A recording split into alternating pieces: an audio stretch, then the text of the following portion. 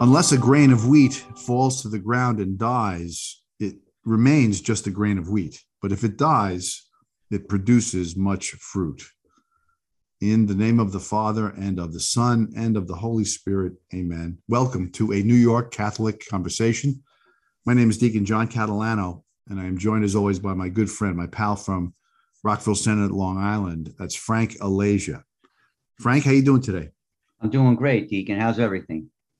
Everything is good. You've selected a good topic this week, sacrifice. Frank, how should we start talking about this idea of sacrifice? Well, I thought sacrifice was a good topic because it's really so important, and it's really not a popular term today. We live in the now generation. I want it now, and those concepts of saving, and sacrifice are just not terms we hear very much. I mean, think about it. When we were growing up, Deacon, you'd hear in our Catholic schools all the time. The nuns would tell us to offer it up.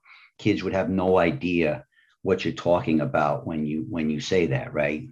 Yeah, my mother used to say if I got hurt, something, if I scraped my leg, something small, she'd say, offer it up. Wasn't quite sure what she meant. But I think back to that time also, and I remember people saying things like the World War II guys, our fathers and our uncles, they would say stuff like, hey, I sacrificed for my family. I gave up my time.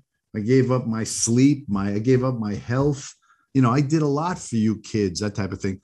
Now, what's the reward for that? Right? I mean, is it worth it? Why sacrifice, Frank? Right. I mean, to become a true disciple of Christ, we have to bear fruit. How fruitful has our life been? And unless we die to ourselves, how can you bear fruit? What it means basically is you have to control your passions and your wants and offer these sacrifices to Christ. I mean, it's good to go to church on Sunday or every day for that matter and say the rosary and do all those things. But a true disciple says, I will follow, and he actually does it. I will serve, and I will actually do it. I will follow the way of the cross and actually accept the crosses that Christ sends my way. Anybody can be great and nice when things are going their way, but the really the true disciples suffer heroically. They by the way, they're the people who you want to go to when you need advice. Go to somebody who's who suffered or had a hard time, and they'll tell you. It's Like most saints have. It's funny. yeah. You alluded to the gospel that we opened with, and in nature, as we know, life-giving death happens as a matter of course. The seed, the acorn, the grain of wheat dies, and then it gives life to something else. And I remember the church used to, as an old instruction before, in part of pre-Cana, was talk about sacrifice in marriage. And the instruction would say, we know sacrifice is difficult and irksome, but if you love each other, it will make it easier to give up for each other, and your marriage will be stronger. So there was an emphasis back then on, making sure that you approach each other with the idea that I'm willing to give something up to make this relationship better. And it does endear us to the other person. I mean, Without question. yeah. Without question. In denying yourself doesn't mean, it doesn't mean you have to sleep on a bed of nails, right? Like, we always, people look back to the saints and the penances that they put themselves through. Those saints were given extraordinary graces, and their sufferings were great. Their lives were not easy, but those penances that they did weren't meant for they were meant really for our admiration, not our imitation. Look, if we give up a dessert, not having an extra drink on Friday night, to forgive somebody when it's hard. Jesus loves when we offer reparation. And it's not that Jesus needs it, it's we need it. When I was a kid, my grandfather was a bricklayer, and when he retired, he built stoops in the neighborhood for people. And I was 10 years old, and I'd carry over the bricks to him. Did he need my help? No. But the fact that I was doing something like that, really meant something to him. And it's that same relationship that we have to have with Jesus when we offer things up and we participate in that suffering. Yeah. By the way, you mentioned a lot of people don't know what a stoop is, Frank, but you're from Long Island, so It's, those are the concrete stairs that lead up to the front door. Okay, but they so have them in Rockville yeah, Center too. But thank you. you're right about that. At some point we have to choose, right, to make the sacrifice. for somebody else. And I think many a mother and father, even priests and deacons, have discovered that the day in, day out, choice that you make to give up your own interest. I'm not going to play golf on Saturday for someone, whatever it is, or things I love. You become that person that you're doing this for becomes dearer because we've given so much of ourselves for that person. And then the sacrifice becomes a cause of love as well as the effect of it too. Yeah, and if God generally asks what we don't want to give. Yeah. That's why holiness is hard. The devil, when he offers you something, there's never a price tag on it. He'll never tell you the price that you're going to have to pay for that. He'll never tell you to deny yourself. It's always about fun, but there are consequences to that sin. Let's face it, no one ever intends to become an alcoholic or a drug addict.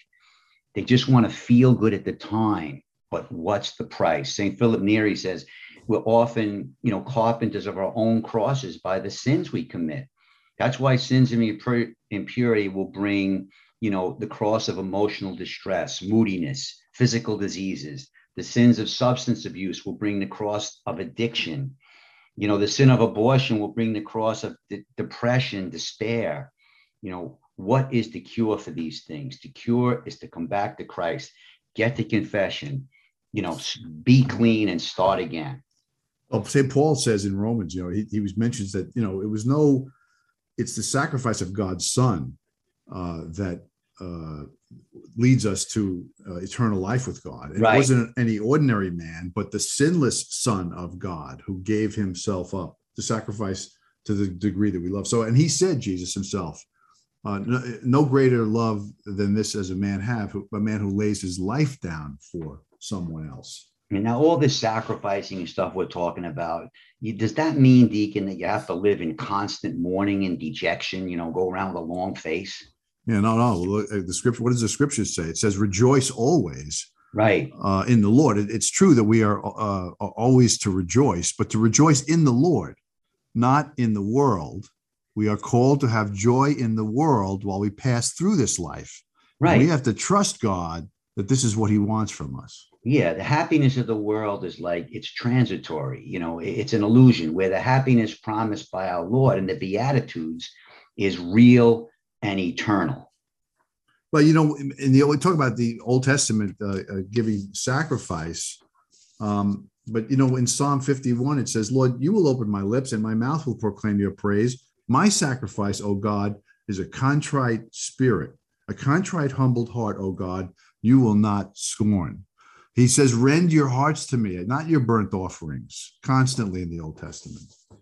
Yeah, I'll wrap it up by saying Jesus at the end is going to say, he's not going to say, "Let me see your bank account." He knows how much money's in there. At judgment, he's going to say, "Where are your scars? Where are your wounds? What did you do for the least of these?" And I think that's kind of it. That's the whole ball of wax. Today, we want Christ without the cross. It doesn't work that way. There are going to be hard times, but like the deacon said, we have to rejoice in Jesus Christ.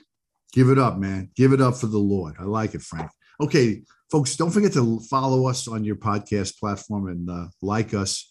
And send us an email, anycatholicconversation@gmail.com. anycatholicconversation@gmail.com. Frank, love talking to you, man. I'll talk to you next time. God bless. Thanks, Deacon.